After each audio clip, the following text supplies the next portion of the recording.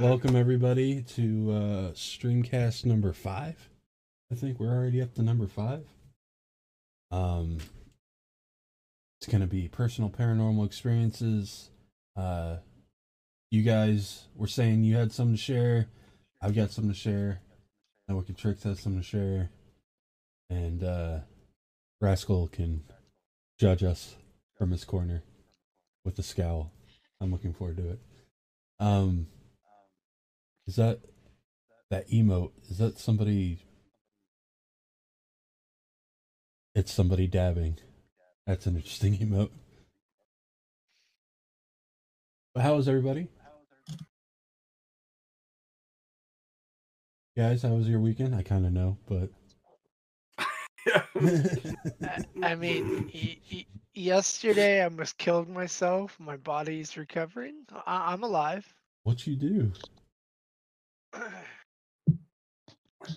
So, okay, long story short, because it's not great content, but we had this double recliner that we got that was just in bad shape, and I wanted to get rid of it. And the trash guy told me it'd be $25 to take it, and I was like, okay, I'm gonna one up the trash guy. I'm just gonna tear it up, put it in bags, and not pay the $25, right? Right. The fucking thing was built like a fucking tank, and it took me 4 hours to dismantle. Chainsaws, axes, hand saws, drills. 3 people later, I finally got it broken down. So lesson learned. Should have just paid the trash guy I 25 was gonna bucks. say you need $25, man. Like fuck. Yeah, yeah. I had a similar situation some years back. I had a double recliner with the cup holders and everything. Yeah, that's Mm-hmm. exactly what this was. Actually, when me and John used to live together, and I went and um I was like, okay, yeah, we ended up taking it to a place that it was just going to dispose of it, but it wasn't in terrible shape. But we were like, well, maybe they can resell it or whatever, blah blah blah. And it's still in decent shape. Mm-hmm. To the point where you could totally resell it. You're not gonna make a mint off of it. But when we went to go move that thing, I had forgotten how heavy it was, and it had a steel frame, and I Yeah, was like, oh, this one had a steel frame too. yeah. It was an absolute tank. Yeah, I'm not gonna try to dismantle ours when the times come because we have the same fucking thing actually. Um, Maybe just burn it with fire. uh, throw it into the vat of molten metal with T1000. Cast it into the fire. I'm Mount Do Doom. it. Isildur. Do it, Isildur. No. No. I'm gonna save $25. I was like, yeah, right. No. Lessons learned. Lessons learned. All right, so today's topic: personal paranormal experiences. There's I have lots of stories that friends have told me over the years. I can share a couple of those. Blonde Solo should be watching here shortly. She has a couple she'll be sharing. I promise my very intense story that I'm going to share that I still think I'm crazy because of my experience, so I'm sure you guys will. I know I'm gonna save that one for a little while in though. Um, so Josiah, you want to share one? Yeah, I can. Set the stage. Um, this is gonna be chalked up to like the one time where I actually was scared. Like I've been on a lot of paranormal investigations. I've been to a lot of really creepy places, and I was never actually like bone chilled, like cold blooded scared. And what really sets this aside from most of my other experiences is I wasn't on an investigation. This just happened, right? Okay. So when I was younger, just out of high school, had my first job, I was, what was I, 18, 19 years old. and I was dating this chick. We'd been talking for a long time or whatever. So we moved to this little town called Somerset, Ohio, and this little town has a lot of history, right? Has a lot of strange history, but had a lot to do with the Civil War. Had a lot to do with different things through time periods, but all pretty concentrated in the same area of Ohio. Mhm. I did at that time. I didn't know that. When I was 19 years old, I didn't consider myself a paranormal investigator. Uh, I definitely had it on the table that I was interested in the paranormal, but this was this was one of those stories that you hear like on TV, like it's it was super scary for me as a person. But anyway, I was in the we moved in together and we decided that we were gonna find a nice place to stay. We'd both gotten decent jobs in Lancaster, which is like 30 minutes away or whatever. So we were looking for a cheap place to rent.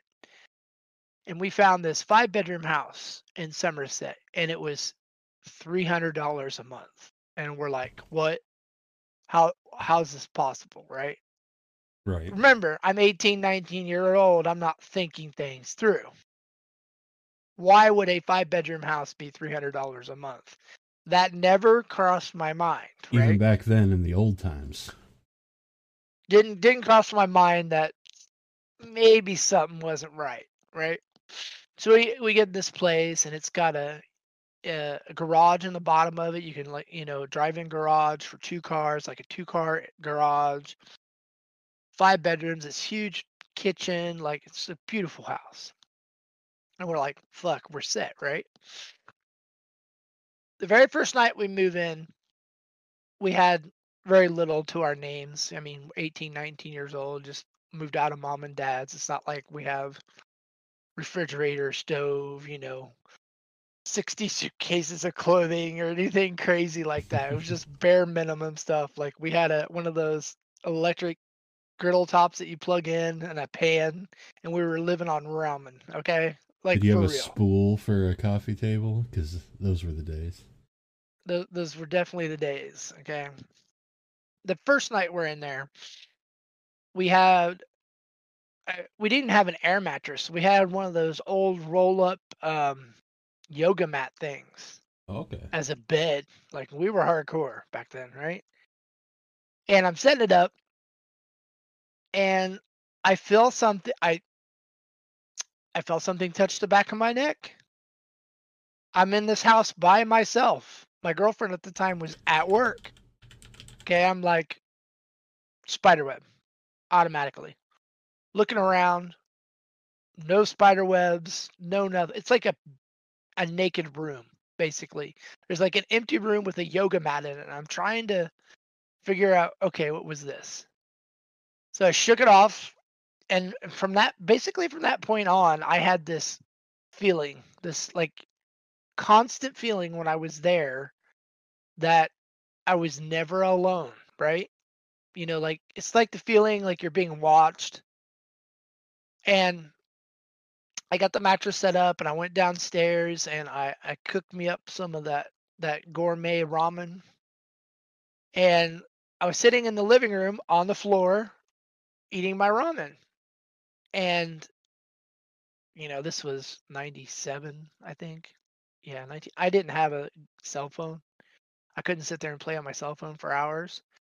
I was reading uh a book. It was on like how to tie fishing knots. And I heard something move in the kitchen. And I'm like, okay. So I got up and I was like, well, we must have mice or something because it was a country house, right? Right.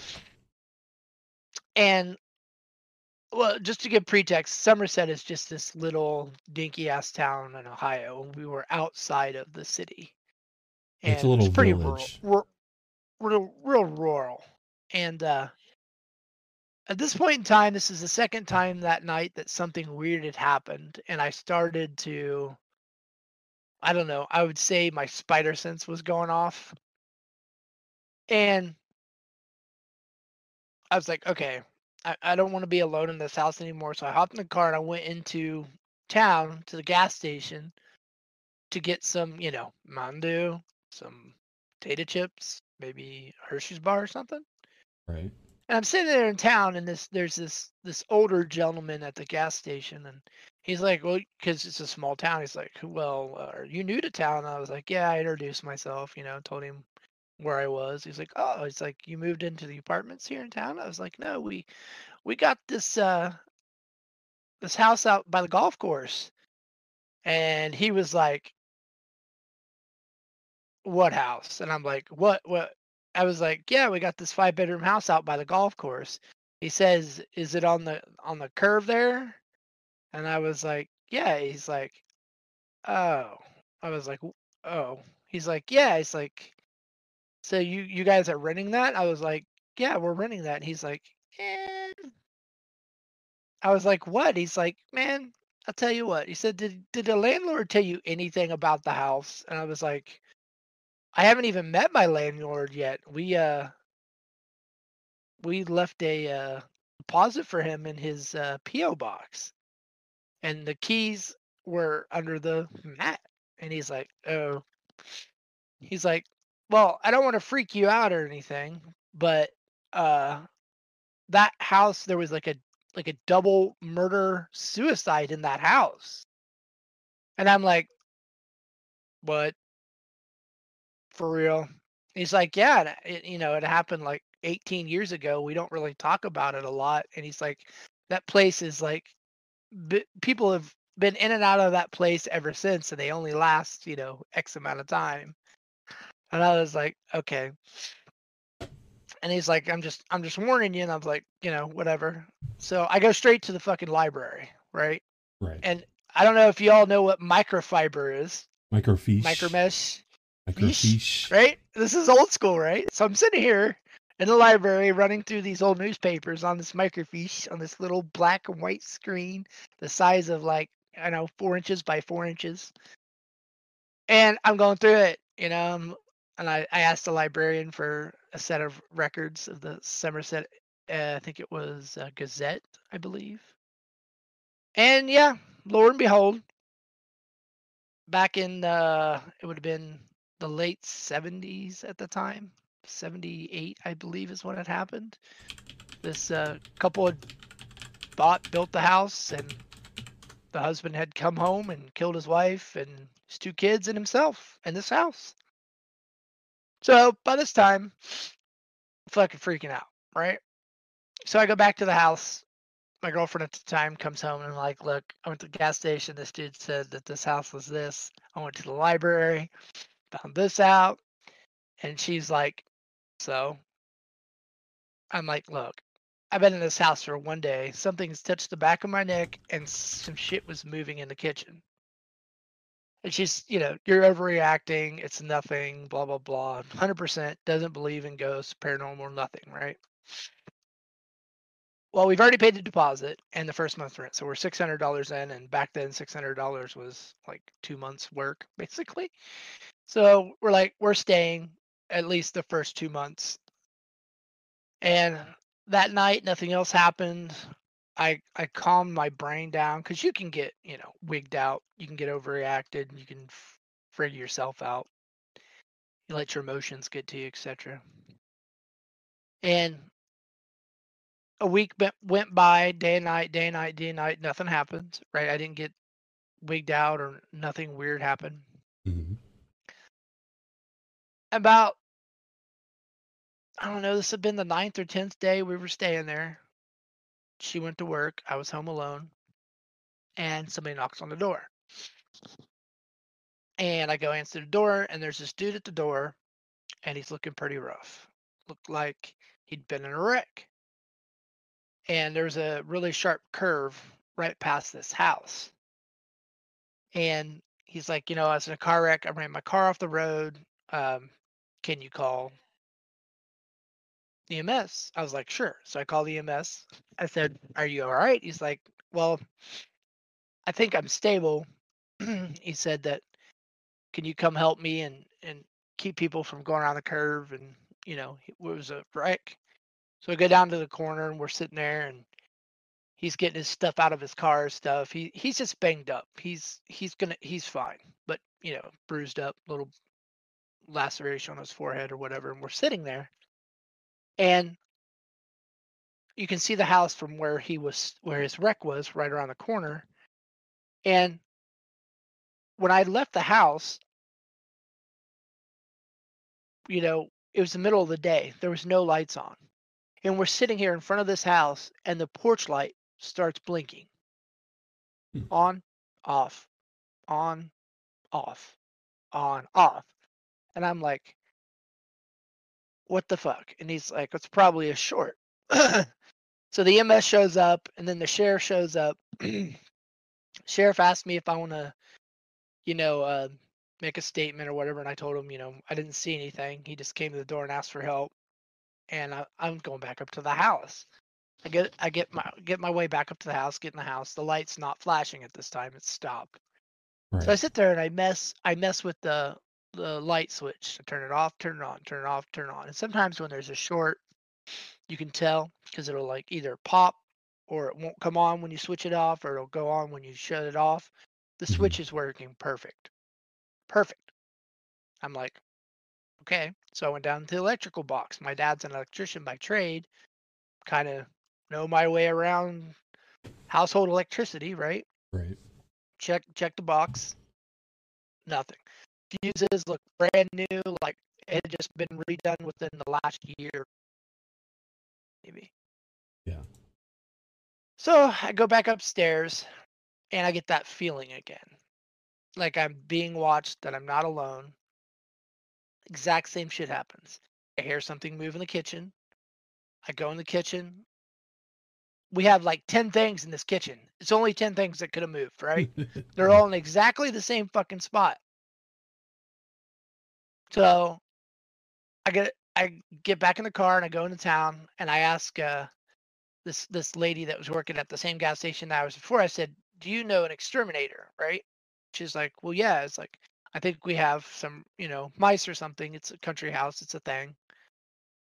She's like, "Yeah," and she gives me his number and I go there.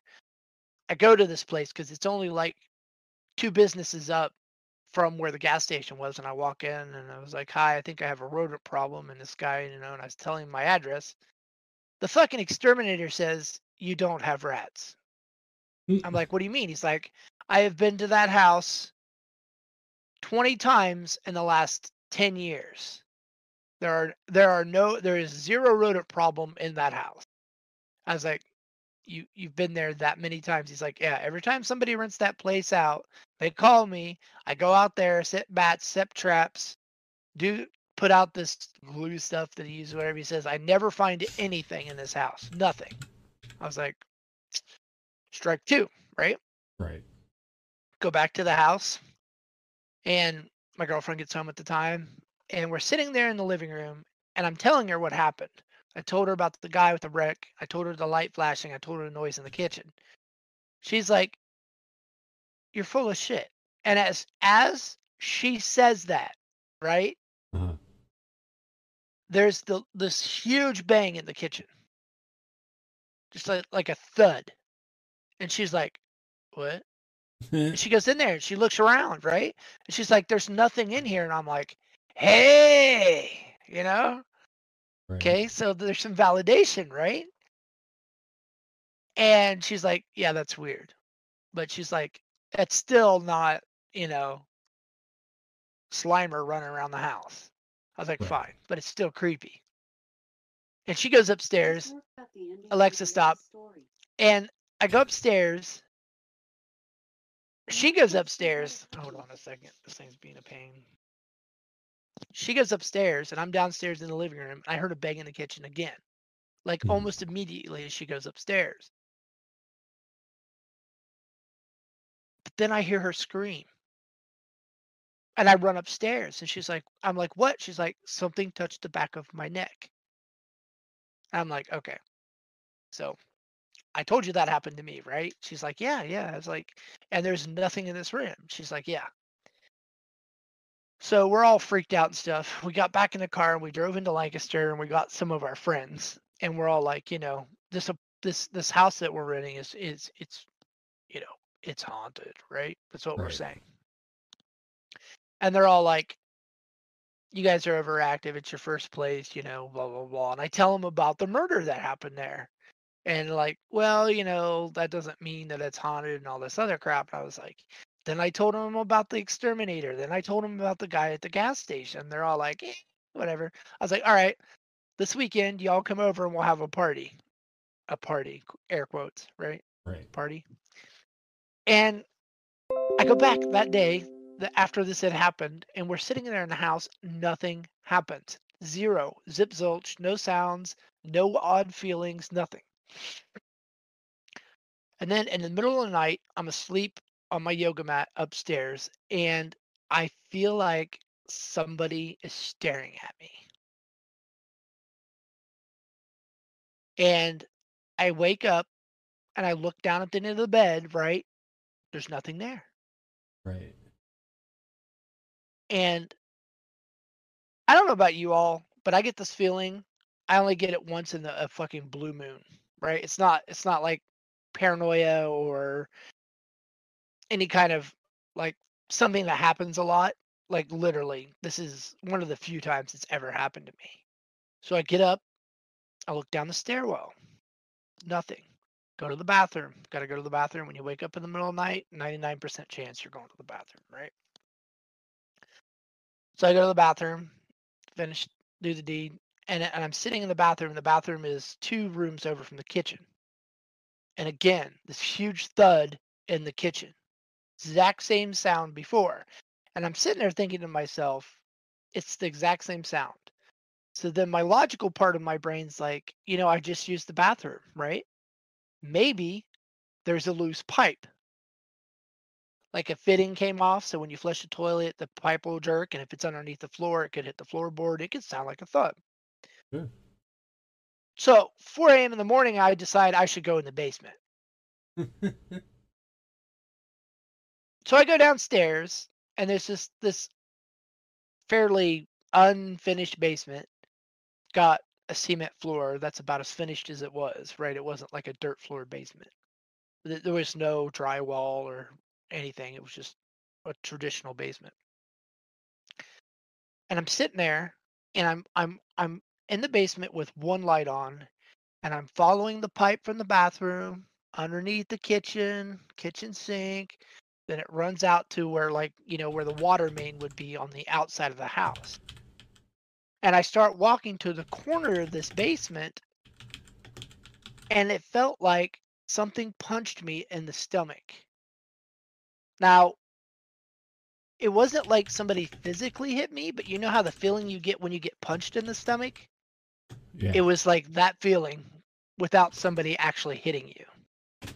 That's the only way I can explain it. And I literally bent over double, fell down on my knees, and I was like out of breath. Like I had physically been struck. Right.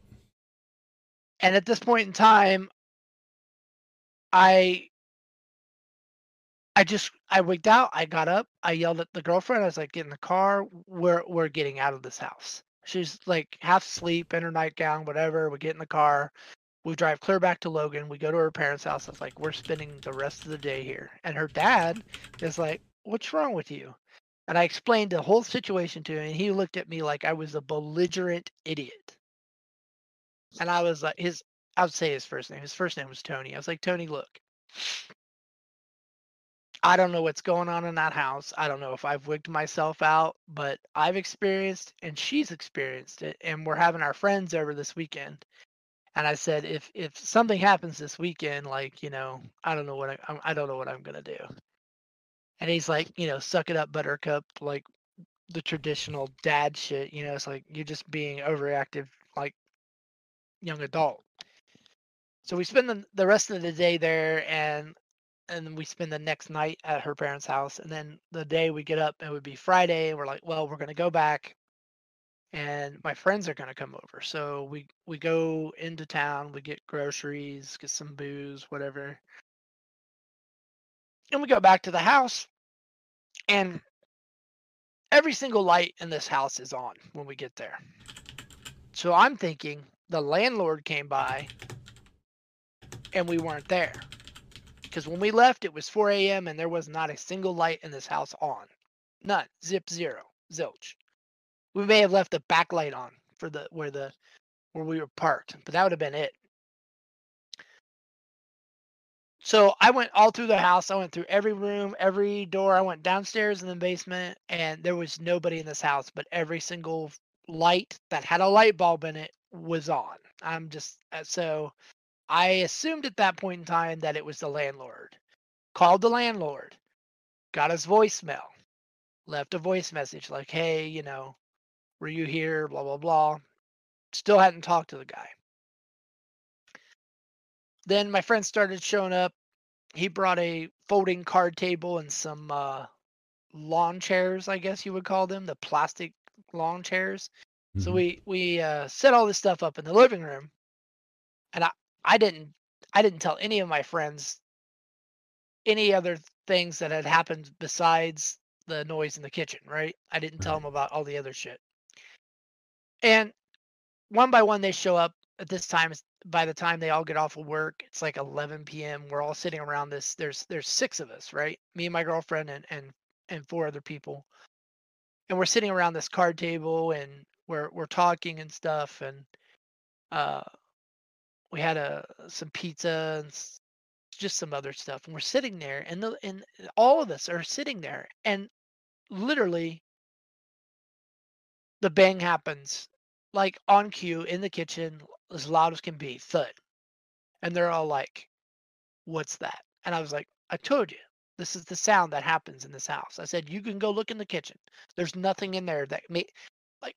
Let me explain to you the sound. Imagine you were sitting on a picnic table, a wooden picnic table, okay, Mhm. and somebody took a sledgehammer and smacked the middle of the picnic table.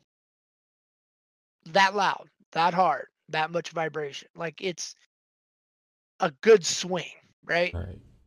Gotcha. Not like you see in some of these ghost shows where it's like a faint little tap in the distance. It's a fucking smash bang. So my friends, thinking that I'm trying to pull one over them, they search the house. They go down the basement like I did. They look at the pipes. They go outside. They're like, what could have made that sound? So we're all outside behind the house in the backyard. All of us, all six of us, are outside this house, right? I'm Right. telling you, right in front of us, every single light on that house turned on at once, at the same time. Just like, boom, every light's on. And they're like, "Yeah, you're fucking with us." I'm like, first of all, how do you set that up? Right. It's not like it's today and you can clap your hands and tell Amazon to turn your fucking lights on, right? Right. Just This before is a smart house shit. farmhouse in the middle of the country, right? Like, I don't know how I would have done it if I was trying to prank them in the first place. And they go back in, we turn off the lights, we're sitting there in the living room, we're talking. Then I decide to tell them about what the gas station clerk said.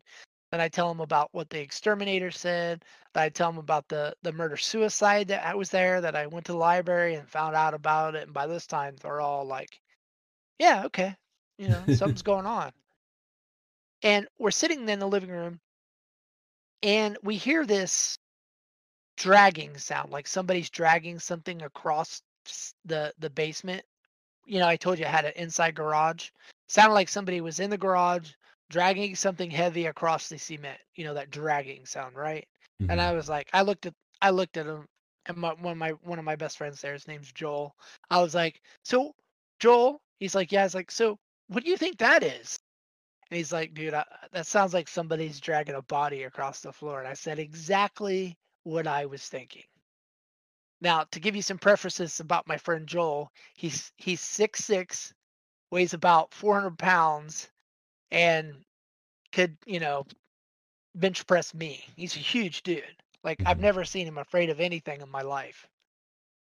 And he was like 3 shades of white at that point in time because he knows nobody's down in that basement. We're the only people in this house, and we're in the middle of the country, right?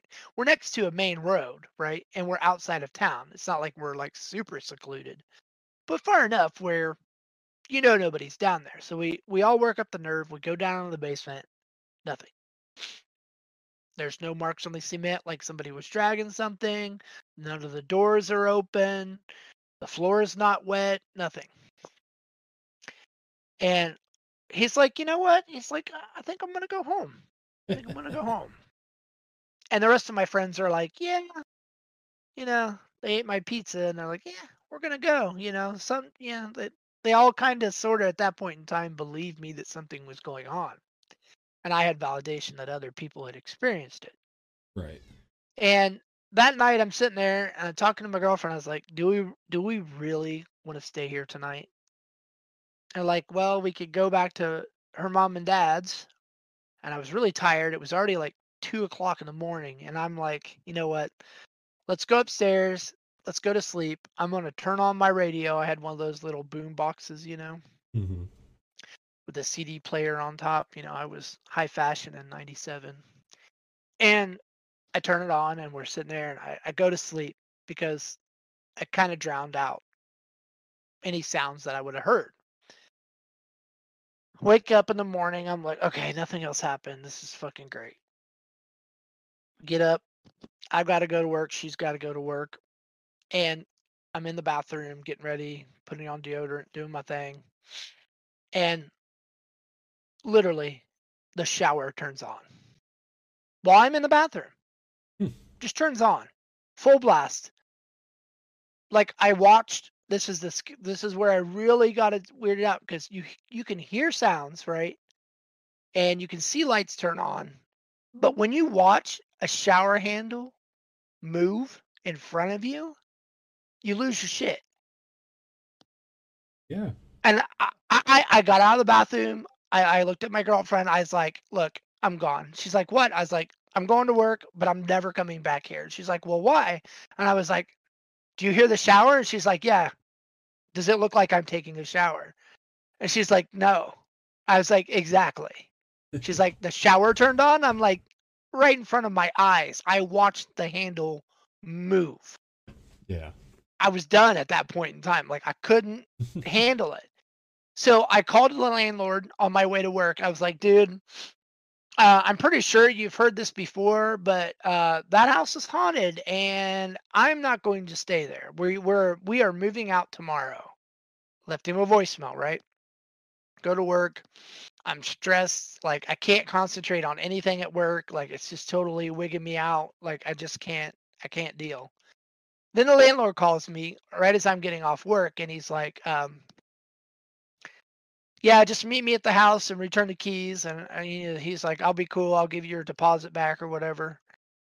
I was like, yeah, he's like, I'm going to prorate you the 2 weeks that you stayed there out of your first month's rent. I'm like, yeah, whatever. So I get there and this old dude, he's sitting there in his truck. And I pull up and I was like, yeah, I gave him the keys and he was giving me the money. He's like, you'll be out today? And I was like, yeah, I don't have a lot, right? He's like, okay. And he's like, so what happened? And I started telling him everything that happened, and whatever. And he's like, yeah, we've had people in and out of that house so many times and all this other stuff. And he was going on and on and on. While we're sitting there, the fucking porch light turns on again. I was like, I'm just pointing at the house. And he's like, yeah, it could be a short. I was like, dude, whatever. So I wait for my girlfriend to get back home. I stood outside the whole time. I wasn't not going back into this house by myself ever again. She got there and her dad came over and we're sitting there and we're packing up our stuff. And her dad was like ex-military body lifter or whatever, like tough guy, right? And he's sitting there and he's moving out some of her stuff and the thud in the kitchen happens again. He turns around. He's like, what the fuck was that? I said, that's one of the things that's happening here. And he's like, oh, it's probably a pipe. And I was like, why don't you go down to the basement and look at that pipe and tell me what you think, knowing what had happened to me. Mhm. Yep. He came back up from the basement and he said, "Let's go." I never asked him what happened to him, but we got our shit and we got out, and I never went back to that house again. I mean, that was the first time I'd ever experienced that kind of, like, I want to say it was targeted response to anything. Like, but when I saw that shower handle move, dude, that was it for me. I was done. Now, I never saw a ghost. I never heard voices or anything like that. But I mean, I was in the bathroom getting ready to go to work, and that shower just, that was it. That was it for me. That was my first moving out of my parents' house into my own place experience, and that's how it happened. Nice. Now, the faucet, the shower turning on, I have seen pressure backing up in pipes enough to switch a valve. But there's other symptoms to a plumbing issue that will show itself before something like that going down. So that's interesting to me. Blonde Solo says, "So do you think it made it scarier not seeing anything?"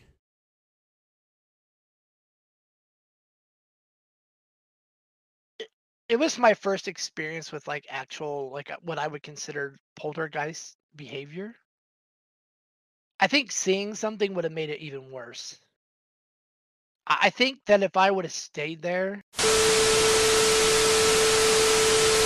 We're back. All right. Yeah, you tell one of these stories, and it breaks the stream. What the fuck? So Wicked was saying that this house was on the same road, not the same area, but the same road as the faceless people that he was talking about in our first streamcast that shut the stream down too. Interesting coincidence. All right, chat. Do you guys have any stories you want to share? If Twitch didn't boot everybody for the stream going down like they sometimes do.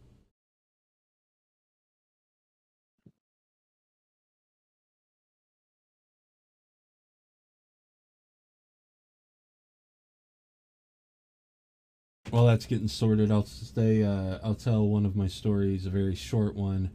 That happens in the same place as the big story I'm going to share. So I'll set that up now. A couple years ago, we were at a wedding in Pascagoula, Rhode Island. At this, it was an Episcopal church camp, and we were staying in the main lodge building. And as we were trying to sleep, we would hear somebody walking through the hallway. The hallway in this part of the lodge was just a long hallway, and it had doors, almost like a hotel, on each side, and there was a bathroom nearly right in front of our door, so we didn't think it was a big deal, because we figured there's still maybe a couple people up, although we were going to bed late. But it kept happening, and it looked like at one point, because the way I was laying on the bed, I was on my side, staring at the door, and you could see the light from the hallway coming in under the door, and it looked like somebody standing in front of our door. So I got up to go look. Nobody down either side of the hall. So I peek in the bathroom. Nobody in the bathroom. Come back in, lay down. Immediately hear somebody in the hall again. Go look. What do I see? Nothing. All night it felt like there was somebody right outside that door. Walking, pacing back and forth maybe. Now you guys know I'm big on vibes. Um, I didn't I didn't get a powerful vibe at first, which is why I just went up and looked to see if somebody was like seeing if we were still up or something, what have you. But as it went on, I just got that presence that something was there. Kind of not there wasn't any like intent or malicious intent feeling I got, but it felt like somebody was standing outside our door for some reason watching us. Never got answers to that. I don't know what was going on, except for there's nobody actually there. Ninth Pawn, hello. You have come just in time to avoid the technical difficulties from another Wicked Tricks story. Do you have any stories you're wanting to share today?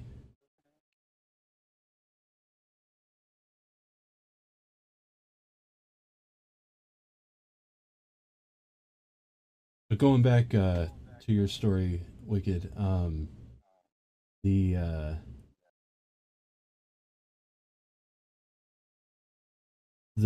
the thumps. So you say the pipes were not loose underneath No, the floor? 100%. 3 different people checked it.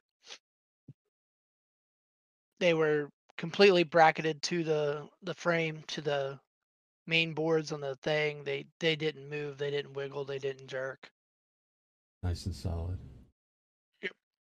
Water pressure was good. It was close enough to town that it had city water. It wasn't like, well fed or anything like that. Like it wasn't the pipes.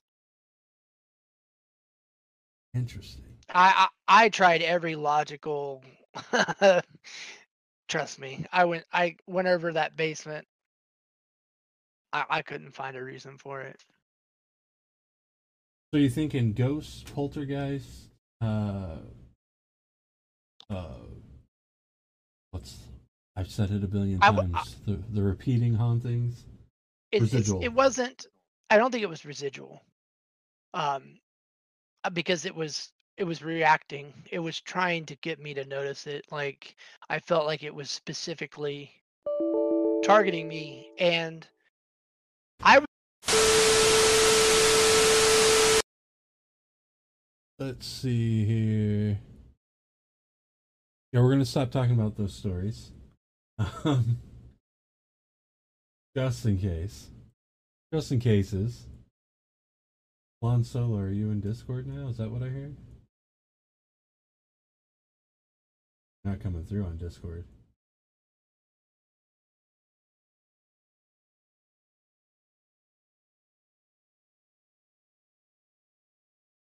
But when she gets sorted out, I know she's got a story. Yeah, Ninth Pawn, we're back. For now, anyway. Fucking. This is gonna be fun to edit together later.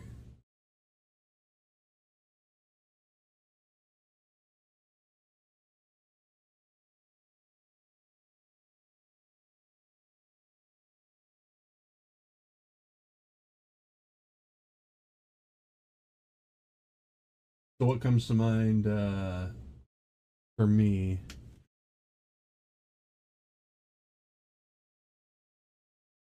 With what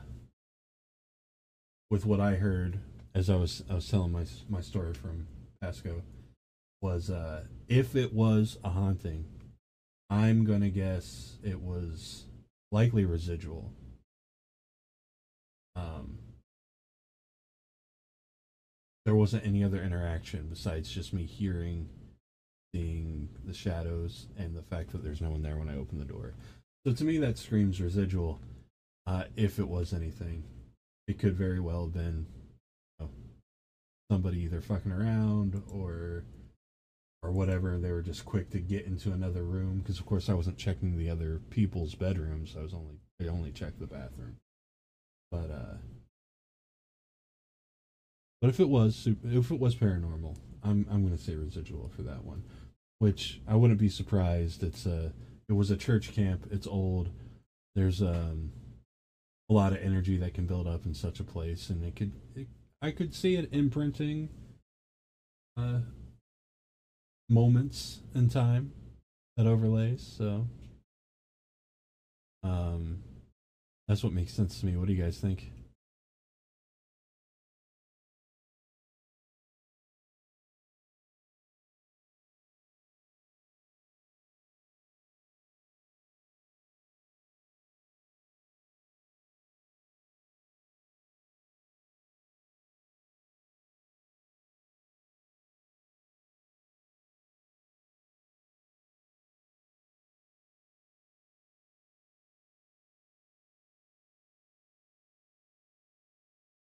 Mm-hmm.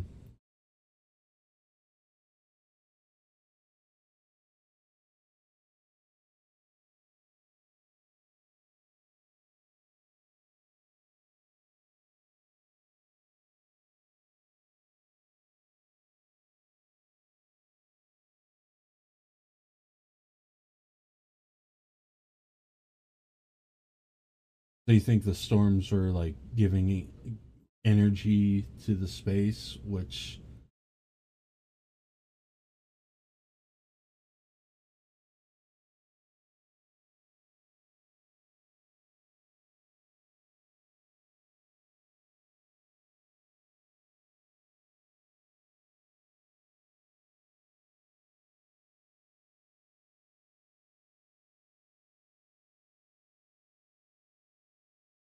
mm-hmm.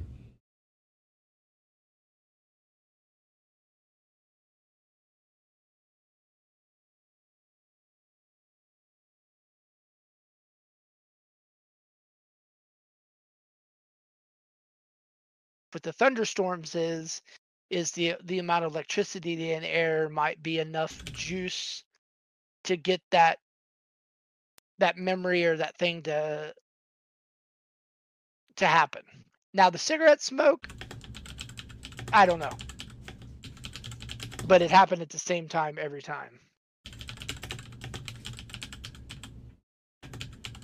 Gotcha.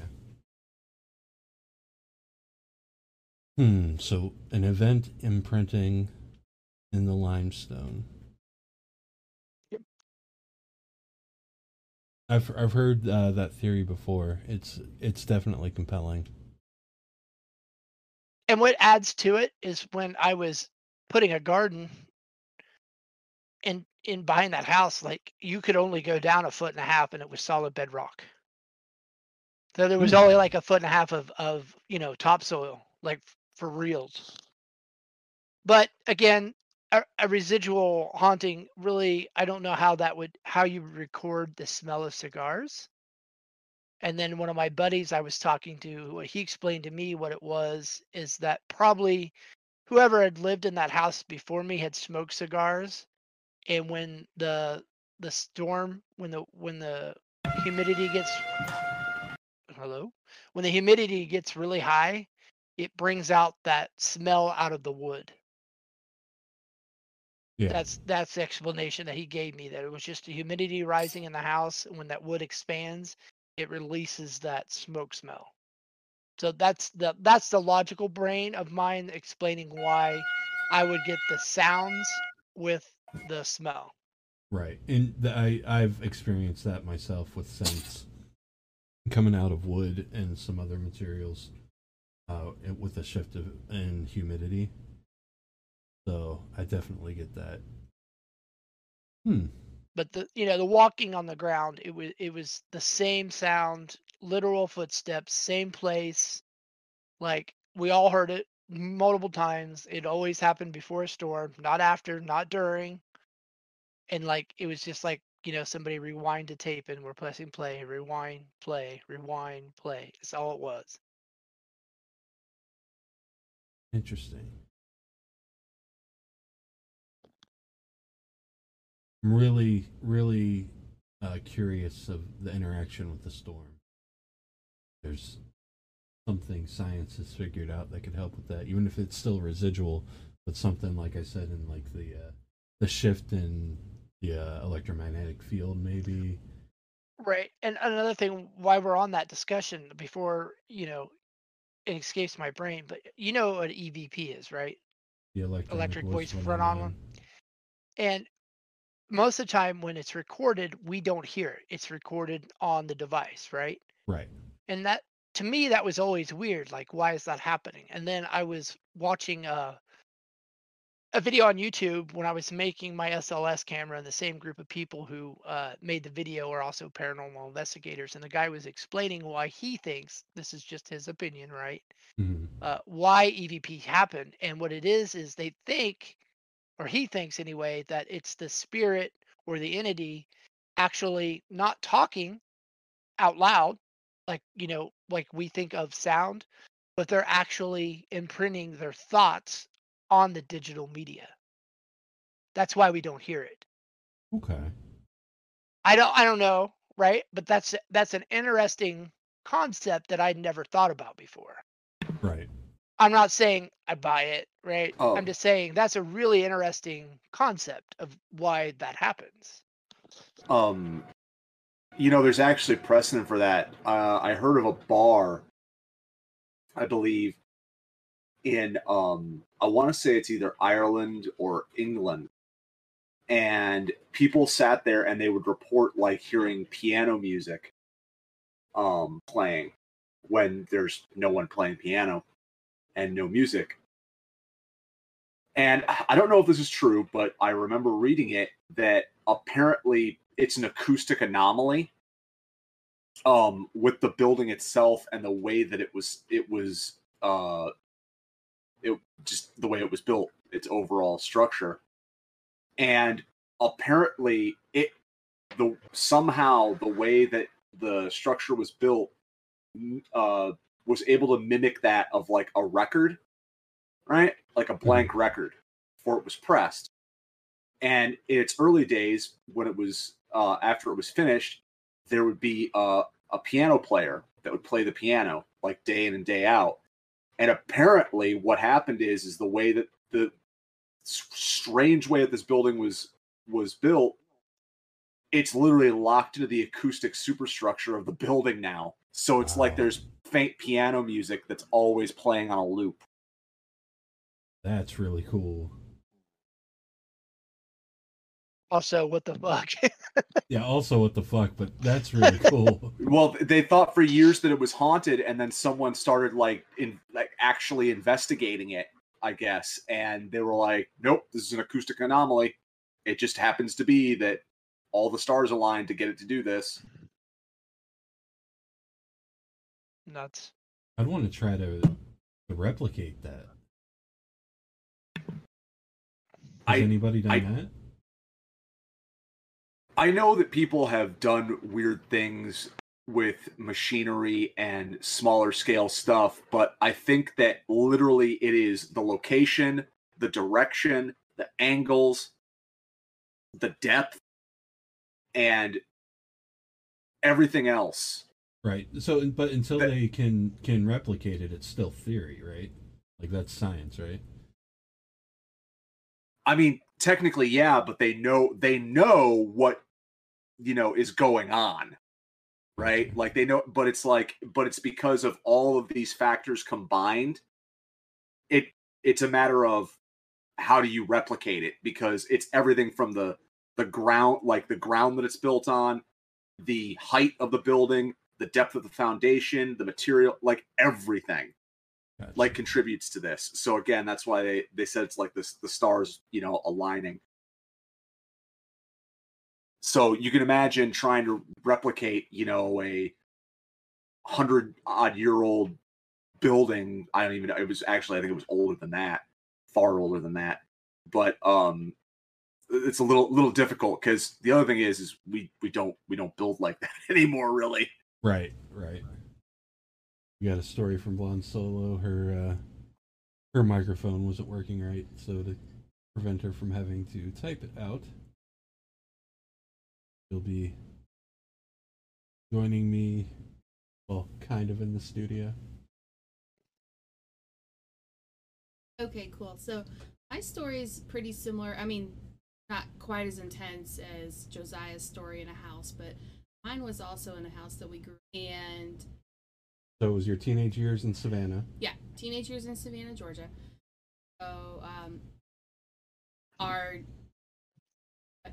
Louder. Sir. Just louder. Gonna be too loud. I'm watching your sound levels. Just speak louder. Okay, so in the house that I was in as a teenager, we're in the south side of Savannah. And my sister had started to experience like a couple of weird little things. There were a couple times where we saw our mom awake because we'd see a lady kind of go by, like go down the hallway, pink robe and blue slippers, and we're like, well, okay, like mom must be up, and then we'd look and there'd be nobody there.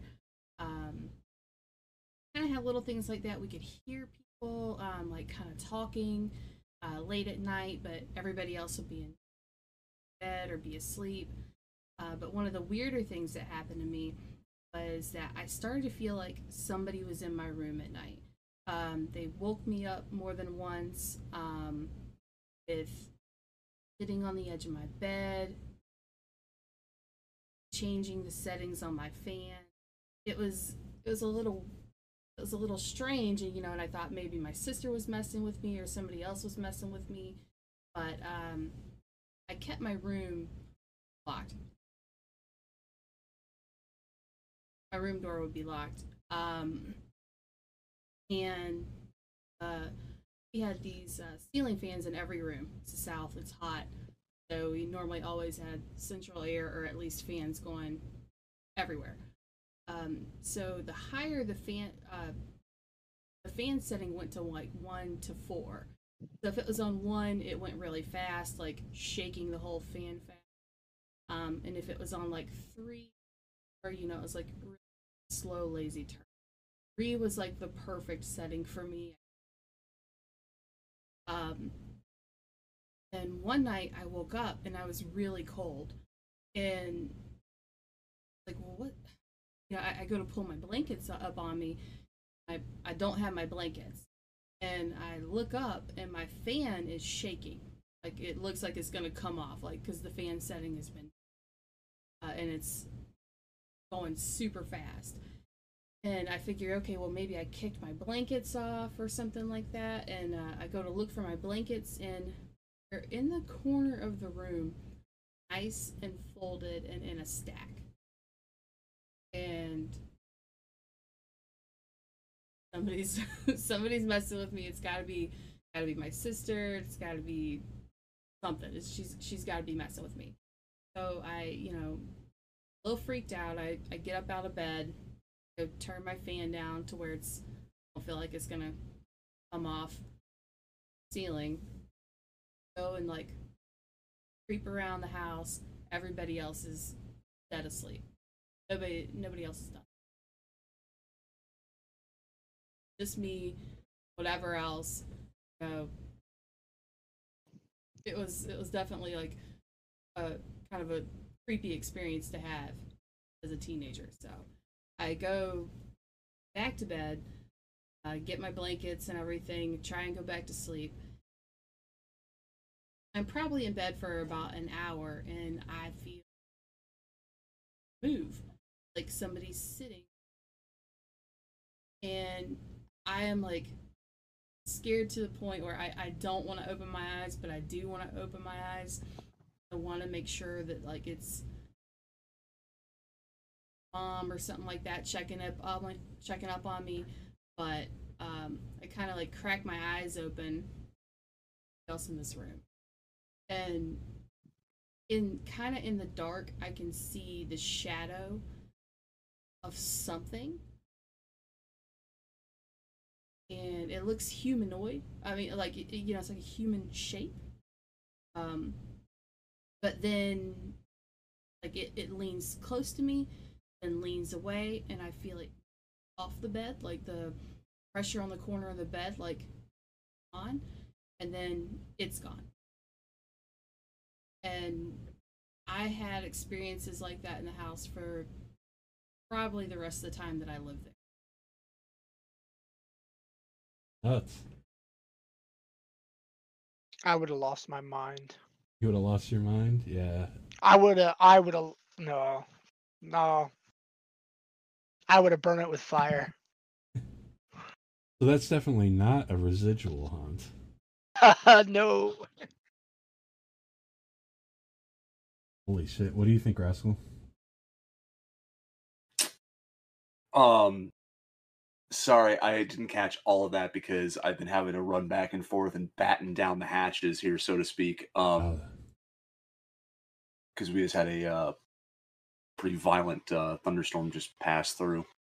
The TLDR, just in case you missed some of it, basically was something kept fucking with her fan, making it go on full blast, and she woke up cold to find her blanket folded in a corner, and then she saw basically a shadow person in her room sit next to her on her bed.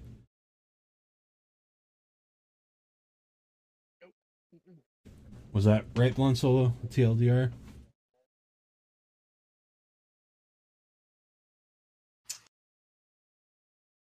Yep. I don't know. I gotta take everything at face value, right? Like, you know, I could say that it was overreaction. She forgot about the blanket, you know, waking up in hysterics. The fan, I have a fan that does that myself. It's a voltage issue. But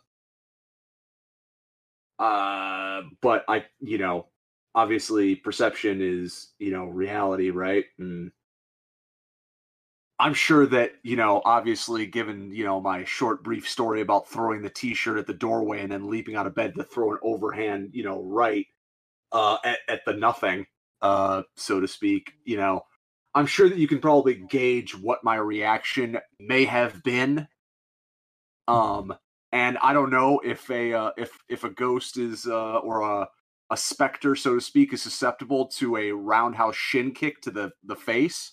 But I'm willing to try. It'd make me feel better for a little bit. I don't know. Yeah, I'm sure that if I felt like that, I would grossly overreact.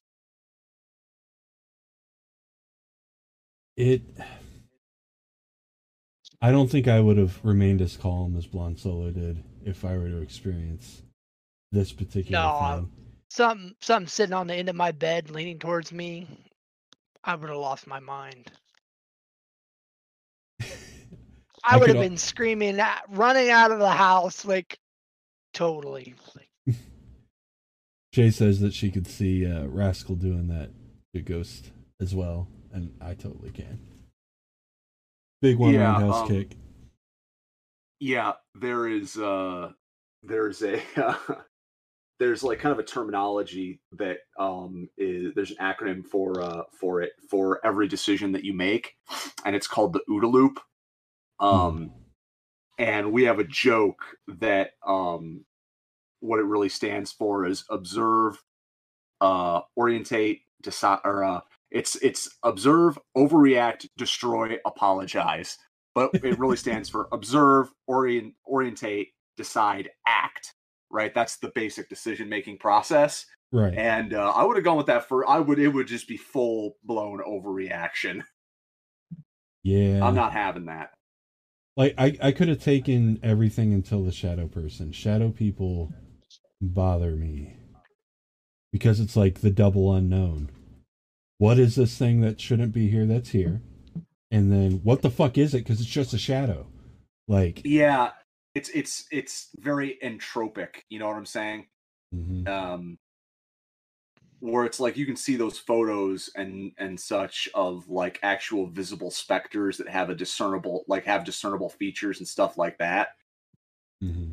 And then it's like, and whether or not they're legitimate, you know, whether or not it wasn't some weird camera angle, some light reflecting off of Venus or what have you, you know, is a whole nother debate to have. But like, there are like too many incidences of the shadow people, right? For me to just discount that. You know what I'm saying? Absolutely. And so like I get it, because like I have I've had limited experience with, because I nope out of those situations really fast. Right. You know, I don't want to sit there and dabble, like, dabble with that. Mm-hmm. I mean, it's like, hey, Like what was poking that? a bear. Yeah, what was that? What was that noise from down in the creepy old, like, 200-year-old basement? I don't know. Not my business. Roll credits. We're done. I don't go, I don't go investigating nothing. Oh, that's great. Blonde Solo, what was the vibe you got from the Shadow Dude? Like anything or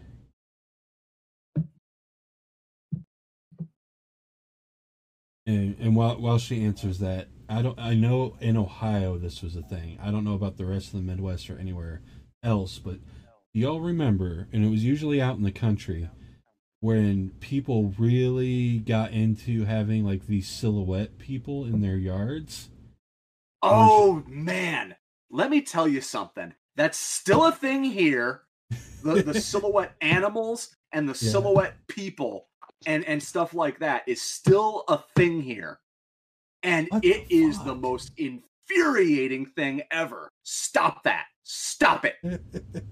Cut it out. Why? What is the purpose, right? Like, I don't know. It's kind of like that, and I don't want to spoil it because I know you're doing the watch party, but there's that certain amount of symbolism that they start seeing everywhere. Yeah. It's faces on a tree, wink, wink. Right. Right. That is we remember when we talk about like those, like the occultism and the weird little practices and rituals that we do that like we don't even consciously think, we just do them, right? These little performances. It's like that one county in Ireland where there's that imprint on that hill of a Roman age, like we know now it's like a Roman age soldier, but people kept like taking care of that one piece of symbolism for years and years and years, and no one ever really knew why. Yeah. Who cares? Let it overgrow. But people kept on maintaining it so that it would maintain its shape. They would cut the grass around it, etc., etc. It's like that, right? Yeah. Why? Because I guarantee you go out to like any small hobby farm around here, even some people, I could probably walk around this neighborhood and probably find that exact same thing, hint, hint, wink, wink, that you'll see in the show. Yeah. Like on a bunch of, on any given trees. Why? What? Why are you doing it? You don't know. What? It's stuff like that I'm like, it's just one of those things that like people just do because they assign, I think, personalities to certain, objects. And I'm going to consider a tree to be an object. Never had a deep conversation with a tree. They're just kind of there, but like it's really weird that we still do that today, and that is something that goes back thousands of years that people are still doing today. It's interesting that the conversation took this turn. It'll become apparent when I do my story here in a minute. But Blonde Solo said that the vibe she felt was not a bad vibe. It felt like it was just interested, like maybe observing her kind of vibe, but not anything malicious. Oh, that makes it so much better. Right. It makes it different, though. It does make it different. I suppose makes it. If it's not evil or malevolent, it does change the scenario a little bit, but it doesn't make it any less creepy, right? Sure, but I've also seen what happens when scientists take an interest in lab rats. True. Well, true. Yeah. And we had this talk about, and I'm not saying that it was that, but like we've talked about like, intelligent alien life and stuff like that, visiting and things like that, and how the scientific method kind of works when it comes to experimentation and stuff. So, hey, when you say an interest, what does that mean? Yeah. I always gotta kind of be like, I don't like that. Yeah, I can understand that reaction. Yeah, still, I could regardless of vibes, shadow people freak me out. Yeah. Yep. No. And stop putting. If you are one of those people, or you know someone that is one of those people that puts the silhouette. The other thing is that I'm sorry, I'm on a soapbox here for a second. People that put like the faux animals in their front yard, like deer and stuff like that. You know what I'm saying? Like the statues, the life-size statue of deer. Have you seen that? Oh yeah. Okay. Times. You need to tell that person, if they live out on like a county road and they have like, fake deer out in their yard or whatever, you need to tell them to stop that. In fact, go out there, maybe don't go out there and do this, but every time I see that, it drives me nuts, because if you're driving on a county road, this is a safety issue. Like hitting a deer is a very real thing for a lot of people, across the US. Okay. Maybe not if you live in Southern California, but everywhere else, pretty much there's a chance it's going to happen. Yeah. But people need to stop doing that, because number one, it's freaky, it's weird. Okay, if you want real deer in your yard, put out a deer feeder. I don't care. But even that's like attracting deer to the side of the road is dangerous for everybody. Also dangerous as well. Yeah, I know. Probably debatably more, but still, every time I see that, it drives me insane. Yeah. And what's really think a deer's about to run out, right? So fuck. Yeah, absolutely. So you're like, And what's really weird is that some of these total brain stems, they sit there and they buy these statues that they think it'll help, where they actually have the reflective eyes. Like when you're coming up on a deer and the headlights go into their eyes like light up. Mm-hmm. And like these statues will like mimic that, which is way worse. Yeah. Oh yeah. Fuck that. Come on, people. You know better. Come on. Knock it off. It is the current year. Stop it. It's current year. If you're sick, stop that. Nice. Chat, do you have any other stories you want to share? We'll give you a few minutes, chat. Let us know if you guys have anything else you want to share. I know, Rascal, you've shared the lion's share of your paranormal experiences. Have you heard any stories that are worthy of sharing? Well, I am not telling the story about I told you about the one where I got drunk and ran across that house. I was like, this is a nice house. I'm going to go check this out later when I'm sober. And I told you that one. I'm not telling that one again, because that still freaks me out. Because I went back there dead sober. And what happened to me when I was dead sober was not pleasant. No bueno. No bueno. Right on, Blonde Solo. Yeah. If you type anything up, let us know. I think, let's see. Wicked, did you have any others?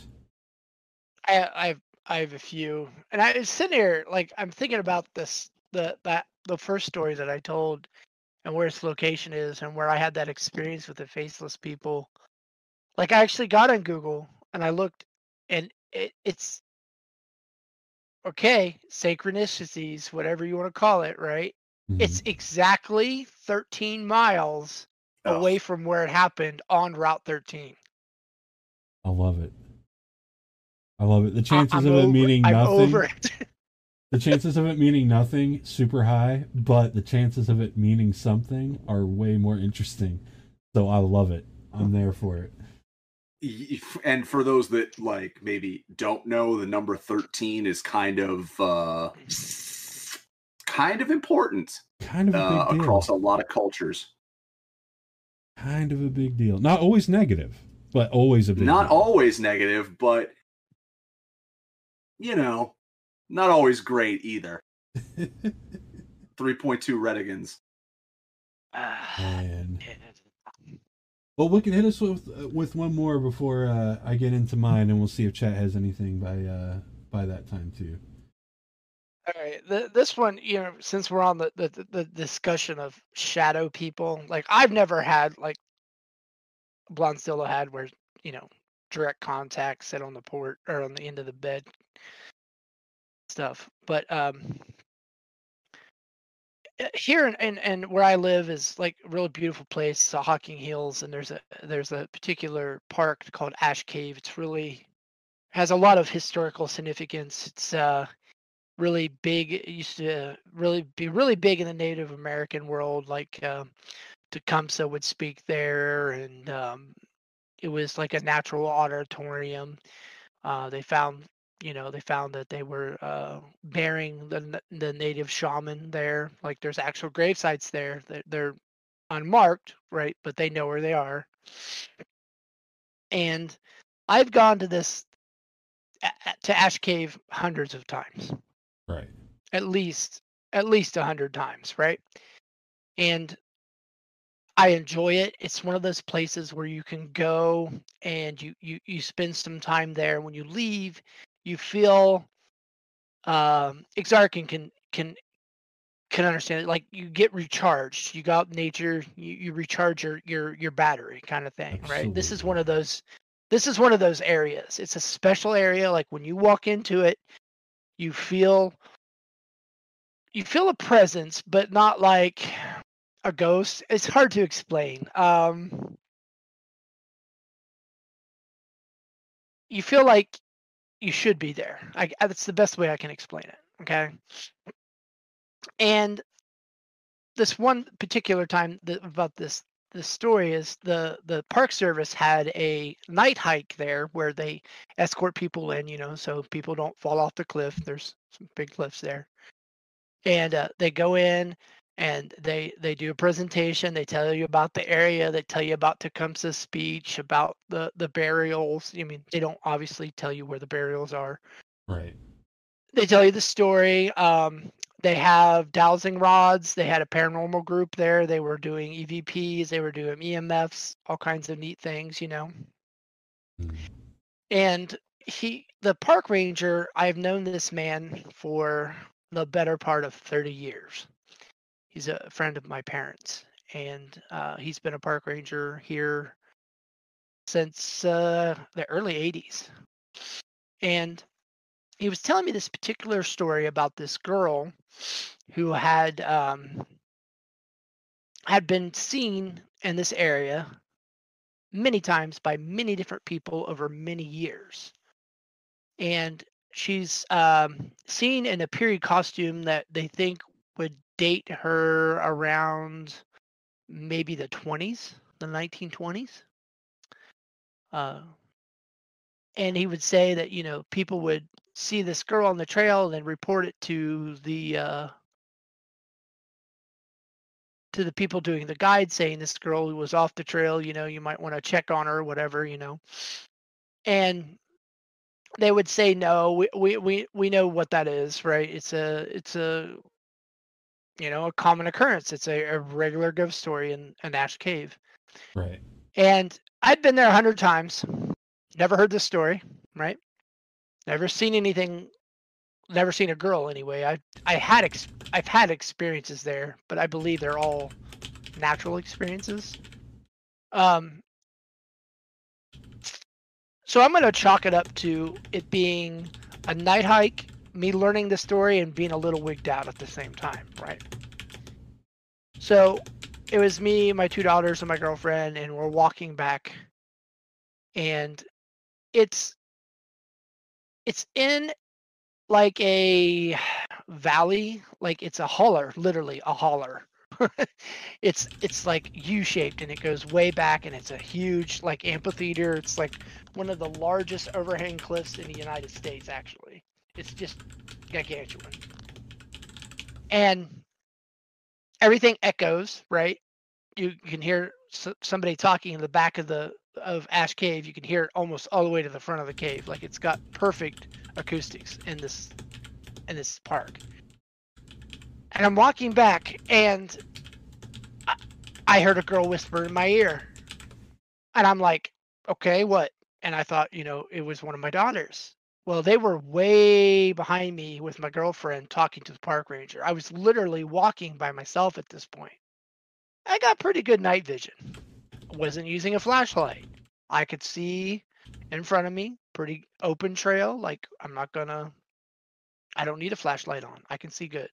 Right. And I'm like, okay, I'm wigged out. My, I'm getting the better of myself. I'm wigging myself out. So I walk directly back to them, and they look at me and they're like, what's wrong? And I was like, nothing, right? Nothing. And we walk out, nothing else happens, and I'm sitting in the car. And I'm sitting there thinking to myself, like, did that really just happen?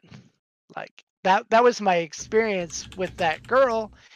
And then I'm sitting in the car thinking about that. Everybody else is getting in the car, and I turn my headlights on, and at the very end of where my headlights can reach, it looked like somebody stepped behind a tree.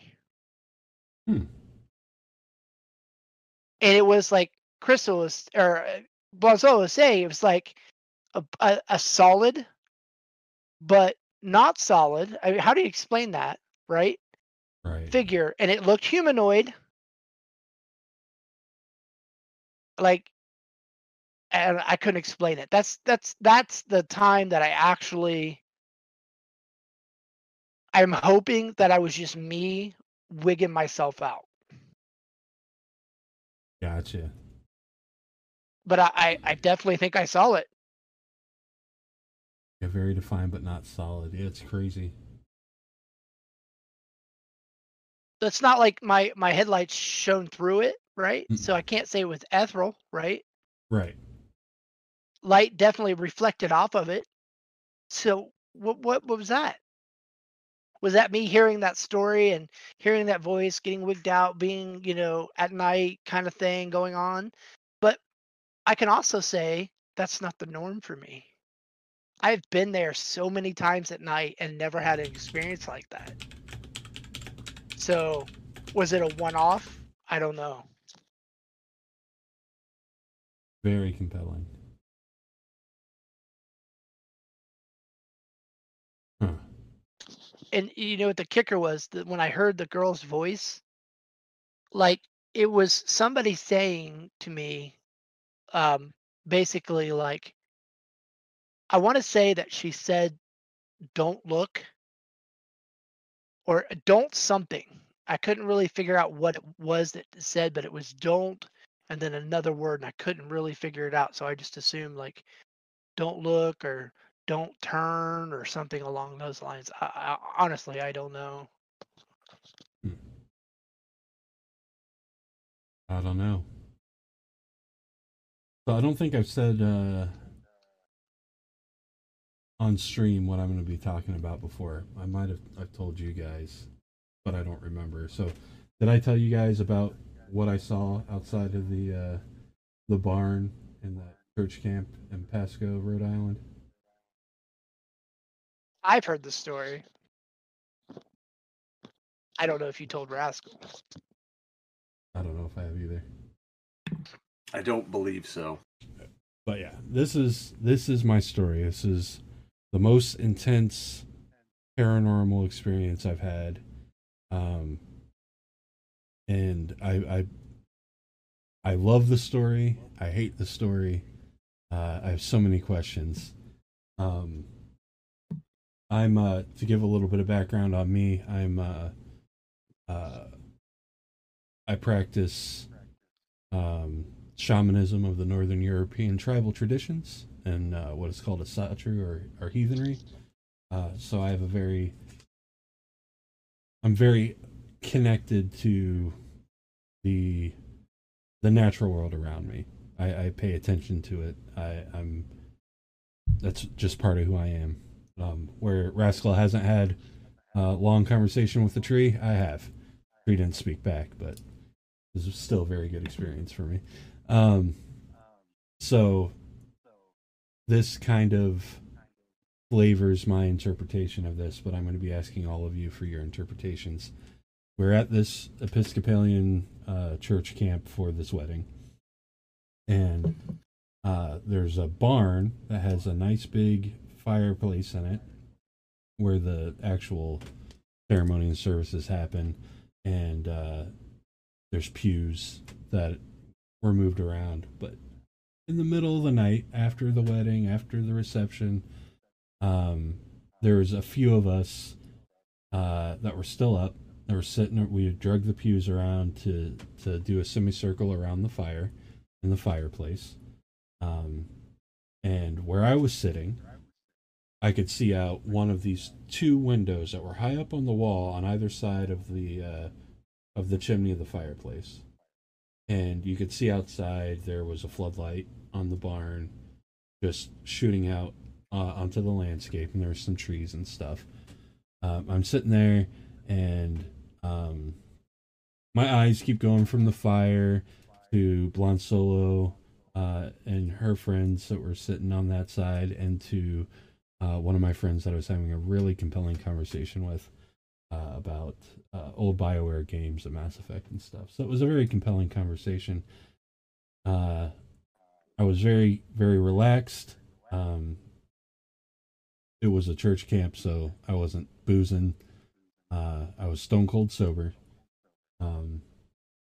And as we were talking, I kept finding my gaze drifting up into the window.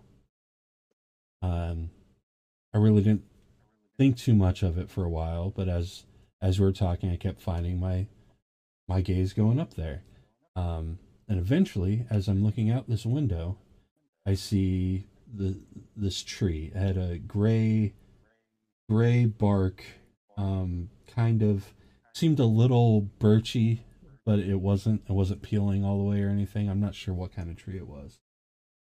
But as I'm looking at this tree, I suddenly could see almost as if a man was hanging there. I wouldn't say crucified, because it wasn't in that kind of, it's not like he was nailed to it or whatever. It's like his torso and his head was part of the tree, and his arms just followed the branches as he was hanging there. And his face, it looked like a Native American with are you guys familiar with the kind of ash or mud face paint that it whites out or grays out the skin and looks all crackled, almost like it's peeling off. His whole body looked like, yeah, his whole body looked like that, and his head was looking away from me, and it kind of turned and looked over at me and looked surprised, not upset or anything, but surprised, and then almost happy that I could see it, and looked like it was trying to not speak but trying to communicate. And I wasn't scared, but I was definitely taken aback. I even let out an audible gasp, and I looked back towards where Blonde Solo was and everybody else, and back up, and it was completely gone. But it like imprinted itself on me. The memory of this seared into me, and I was just completely floored by this. And this has been something that I can't get out of my head ever since. Like, there's rarely is there a day that I don't think back on this. And it's been a few years now, and I keep thinking about it. Fast forward to last year, when the hurricane was coming close, kind of tickled Savannah's balls, and we were up at Blonde Solo's Mama Solo's, out in their sunroom, and the storm is going on, and I'm out trying to wrap up. We were still leveling in Classic WoW, and I looked up, and right outside the window, I see a figure standing that looked very similar, a Native American, except for covered in red clay. And when I looked away and looked back, it was gone again. So these two very similar visuals hitting me like, what the fuck, you know? What is this? What's going on? And I have some theories. But I'd like to hear what any of you guys would have to say about the experience first. I mean, right off the bat, I can say that I've had similar experiences, not in what you saw, but how you saw it and when you saw it. For example, I've always noticed throughout my entire life and looking back, like in retrospect, that when I have, and I haven't talked about this on stream, but I periodically have premonitions and they're absurd. And what I mean by absurdity is when I have this premonition, it's about the most mundane, what appeared to me anyway, the most mundane, unimportant thing ever. Like why would I have a premonition about this? And here's an example. A couple years ago, I had this super hyper realistic dream that this lady dropped a sack of flour. Complete stranger. Okay. I'll give you complete concept of what's going on in this premonition.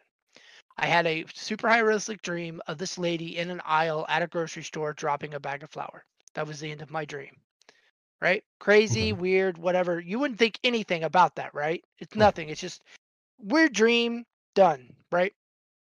Fast forward 2 years later, I'm in Walmart in the baking aisle, and it happens right in front of my eyes. The same lady, same clothes, same bag of flour, drops it exactly like I saw in my premonition. It clicks in my brain. Like you could say deja vu almost, right? Right. That's weird. If that's the only time it's happened. But it happens to me all the fucking time. And it's never like lotto numbers or preventing somebody's death or, like foreseeing the terrible storm or zombies or anything like that. It's always these little minute things that I see. Like, I'm sure in the greater picture of things beyond my understanding, it has relevance. But Right. to me, and the time that it's happening, and when I experience it, I can't figure it out. Mhm. And with your experience with seeing that native, it's kind of like a stretch. You're like, well, that's not seeing a, Native American spirit, whatever. But what it is every time before I have one of these premonitions, I see some sort of fowl. A lot of times it's a raven. Sometimes it's a duck. Sometimes it's a hummingbird. But whenever I all of a sudden notice a bird, like that very night, I'll have a micro premonition. Now it's not that like when I see a bird, right? But it's when I specifically my brain like snaps to that bird, like you snap to the tree, right? Right. I snap to that bird. I almost feel like Beastmaster. I feel like I'm connecting. This sounds so weird coming out of my mouth, but I feel like I connect with that bird, Right. and then I have a premonition. Very interesting.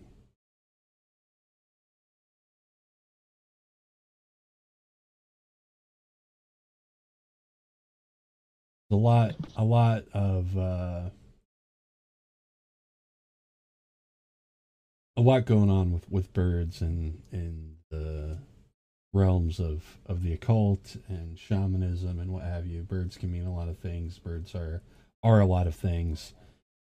Uh, Odin has two ravens, Hugin and Munin, that are very important to him, to paradigm and his purview. And that's just one thing. Ravens. Yeah, but what's that got to do with me seeing some chick drop a bag of flour?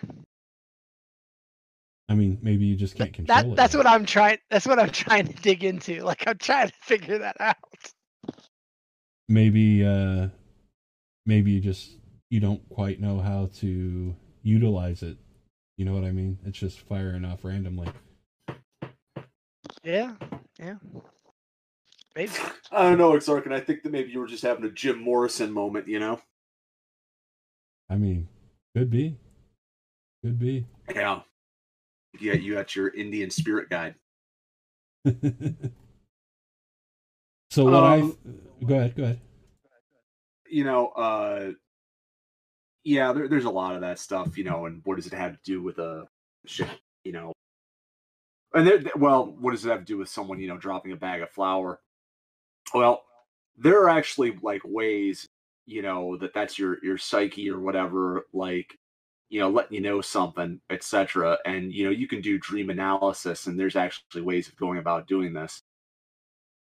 You know, so if you do the research on it and what certain symbolisms, certain symbols and importance and stuff like that in a dream, so to speak, what they actually, you know, mean. Um, eh, some of it can get very Freudian. To be perfectly honest with you, but it's I don't know, it's an interesting thing. I kind of struggle with this myself, and I'm not going to tell, like, you know, some of my stories, although I think I've told Exarch and some of them, you know, about the dream with my dead grandfather and like Mhm. the meeting with the gods in the amphitheater, so to Mhm. speak. That was, you know, that was wow. Um, and I guess not an amphitheater, but like an actual theater, like an old theater, like perhaps like maybe like, you know, something you'd find on Broadway or, you know, like the Pantages or something like that. Right. So, you know, that was even more strange and odd. And there have been other, there was another time too where I had kind of a meeting with like a presence and stuff like that, and thought like for weeks later that I was completely out of my mind. Um, and stuff like that, which was, I don't know, that was a little, maybe I was out of my mind. I don't know. Uh, I don't think so though. But yeah, I mean, I got another buddy who has that weird connection with birds too, and it's also a mistake to think that they're linked. You know, uh, certain things, you know, they mean different. Certain symbols mean different things, right? And it could be that that's just completely unrelated. But I've had those serious cases of deja vu where it's like 5 years later, I find myself in that situation, and I'm like, wait a minute. Like I'm like, I know that I've been here before at some different level. Like it's unmistakable. Like when you have that hardcore deja vu, I'm sure Mhm. that everyone has had that, you Oh know, yeah. and it's like I know that I've never been in this situation or this place before, but this feels oddly familiar to me, you know. Right. Yeah. It can be super intense.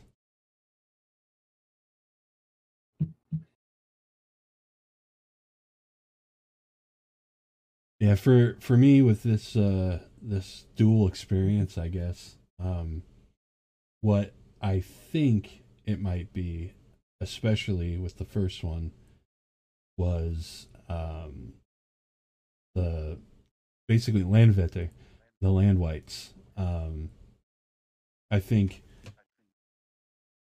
it could have been this spirit of the land that this church camp has been on for years that has just hung there, not being nurtured, not being acknowledged, not being empowered. And when I saw it, since going through my rites of passage into my flavor of shamanism, opens me up on this spiritual metaphysical level. I did notice him, and might have been one of the first ones to notice him in years and years and years, and that surprised him and perhaps made him want to interact with me. Now, part of me feels like that's kind of egotistical, even though it's likely. So I don't know. I still don't say that's exactly what it is, but that makes the most sense of everything I've looked into. If it was not just a hallucination, if it was something paranormal, I kind of feel like that's the most likely thing.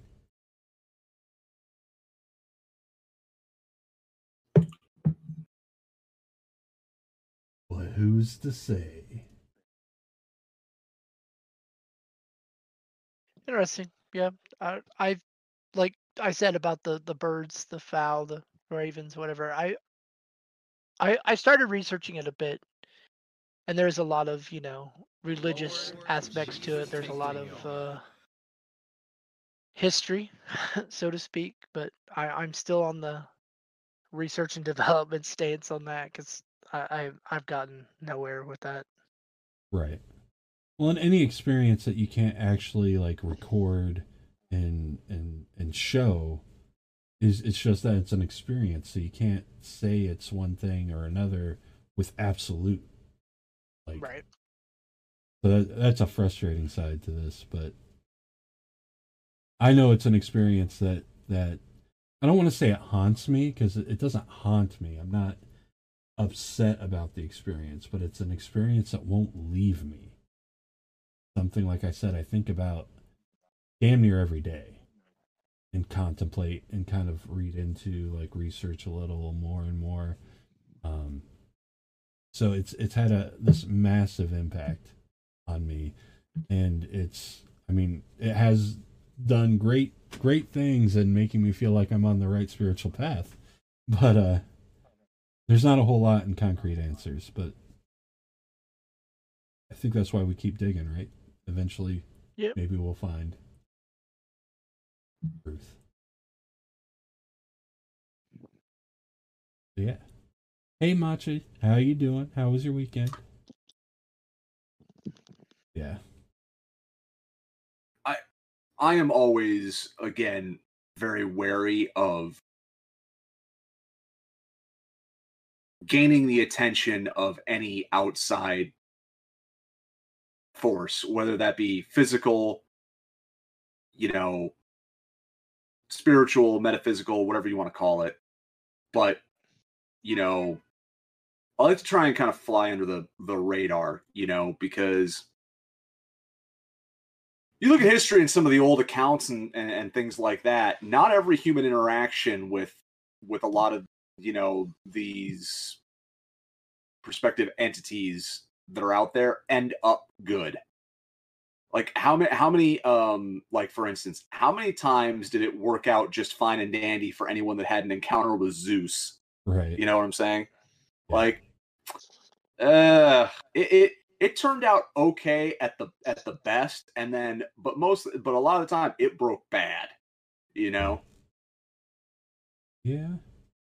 That's part of what shamanism is, at least in the northern European tribal traditions, is we find what other shamans have done to find strategy and strength in dealing with the otherworldly so that everybody else doesn't have to, because it almost always ends poorly for somebody who's not prepared. And even if you are prepared, there's a danger to it. So the shaman takes on that danger, that responsibility, so that others don't.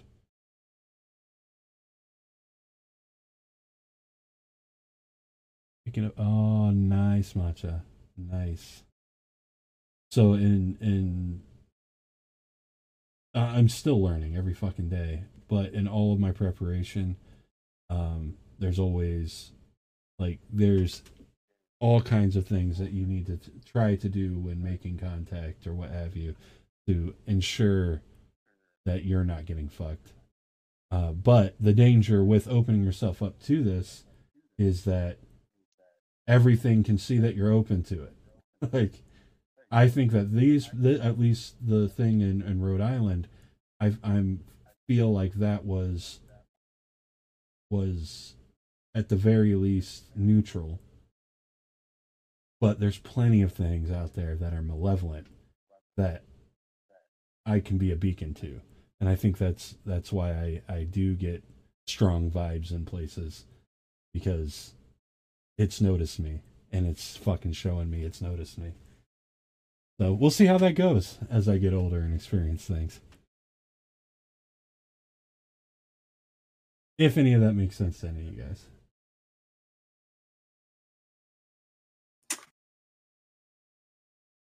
Sure. I mean, like I said, the guy crucified or coming out of the tree or put in the tree, that's there's a lot of cultures and stuff like that throughout the years that have always had that, So, I don't know. Pretty discernible to me if you've got your third eye open, I suppose. Man, there's so many layers to this kind of thing. Shamanism to yogis to Buddha to fucking. Oh boy, you get into some of that Vedic stuff, and it's like, whoa. Oof. Yeah, a lot of people don't realize how old the Vedic texts are. Like some of the earliest, human writings, Yeah. really.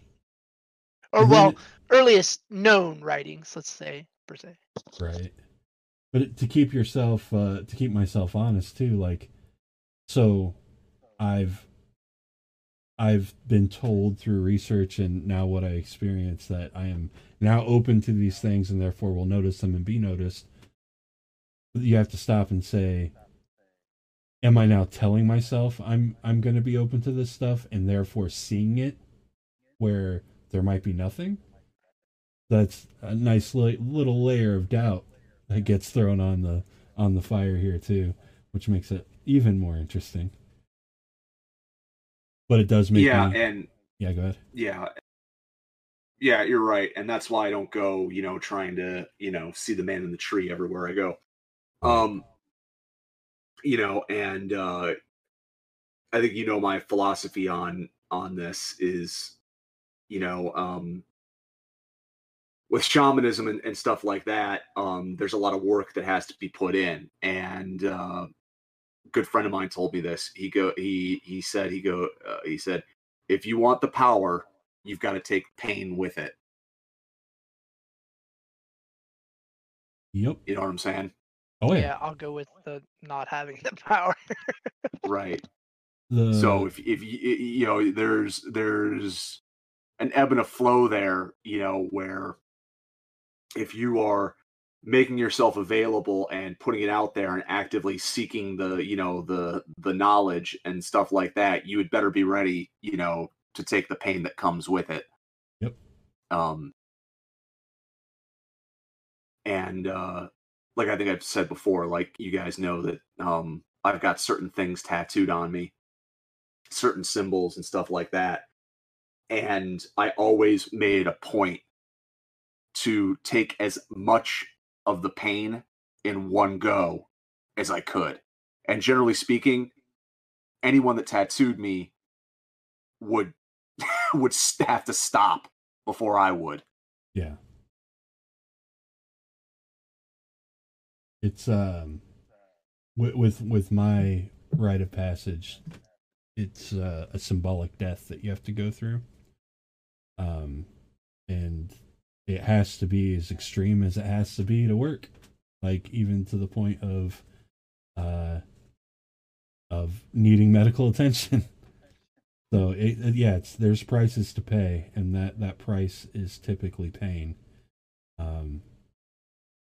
It's always some sort of sacrifice. And sacrifice has to be something important, so you can't. But it's a very interesting concept, and I think even if it ends up to be something that's just our brains trying to create order in the chaos and not something tangible, I think that act of sacrifice can be very good for the soul if you're prepared for it. So I guess what I'm saying is I don't feel that I was fucked over if this all ends up being something not tangible. Which is good. Nobody wants to feel like they did something for nothing. Right. And yeah, and again, there is no reward without effort, generally speaking. So there's that to be said. And I think that when you are consciously making some sort of self-sacrifice in the form of pain or work, and stuff like that. There's a very fine line, between like the pain centers and the pleasure centers of the brain, and pleasing the limbic system, that primordial part of our brain. Yeah, that's easy. Go eat some go eat a couple bars of chocolate. Don't worry about it. That's easy, right? I don't think anyone ever gained power from eating chocolate. At least not any significant amount. I could be wrong. I don't know. I eat a lot of chocolate. I'll let you know. Okay, good. But then the other flip side of that is making that conscious sacrifice and going like, I'm doing this thing for this reason. And if there are certain forces or things like that out there in the world, that kind of vibe with that kind of stuff, right? If there are, I would think that they would take note, because there can't be that many people doing that. Right. Especially in this day and age. But again, you sure you want that attention? Right. Like you really gotta take a step back and know what you're asking for. Yeah, this isn't just something you decide to do one day. Yeah, it's not just a oh yeah, here you go, you can have this or whatever.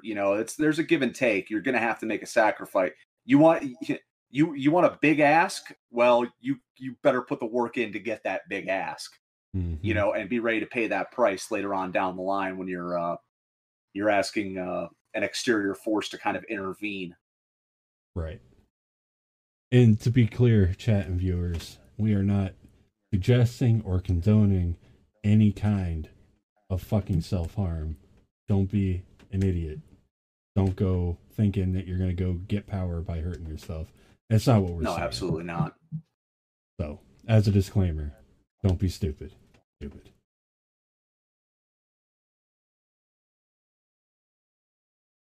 Yeah, I keep on telling you to watch that movie, Renegade, also known as Blueberry. Mm-hmm. That is a really cool movie, and they go pretty in depth in in shamanism, in that movie. Definitely check that out. I think you'd like it. And that more sums up the whole, power from pain and stuff like that. And yeah, check it out. It's interesting. Very interesting. Good movie. Underrated. Very much. Oh, yeah. Absolutely. All right. Well, I think that's gonna do it for today's episode of the Streamcast. I urge you guys, if you guys have more stories that you want shared, in another personal paranormal experience, please either email those or throw them in Discord or DM me or what have you. And then once I've collected a few, then we'll do another one. We'll do another episode. Also, let us know what you want to see next on Streamcast. We'd love to cover some new ground, some new topics. Eventually, we're going to do a Western one that was requested. But yeah, anything you want to see, let us know, and if we know enough about it, we'll talk about it. So, do you guys have anything before we close down? That's it. Interesting, to say the least. But touching on that old West stuff there's a lot of stuff that everyone knows, the Doc Holliday, the Wyatt Earp, the shootout at the OK Corral. In reality, there's or Wild Bill Hickok. There's a lot of people and things that happened that most people are not, like, you're not aware of. A lot of really, really cool stuff. And almost some very cinematic stuff that played out in a very cinematic way, that has never been covered in popular culture. They never made a movie about it. Nothing. So there's a lot of ground there to cover. I look forward to that. As far as the stream goes, tomorrow night, guys, Twitch watch party, Hellier episodes 3 and 4. We're super lucky to have Connor Randall hang out for the first 2 episodes. No guarantees of anybody hanging out in the second one but us, but it's still going to be a good time. And as we get through the series, we'll be having a streamcast talking about their experiences and the information they go over in that, such as, Mothman stuff, the goblins, the Green Goblin guys, and all that. It'll be fun, but definitely tune in for the watch party. Last week, like I said, was a great success, so it being awesome as well. It'll be 8 p.m. Eastern for the watch party. Yeah. Thanks for hanging out with us. Thanks for sharing. Thanks for listening. We really, really appreciate it. So until next we meet, stay safe, stay healthy.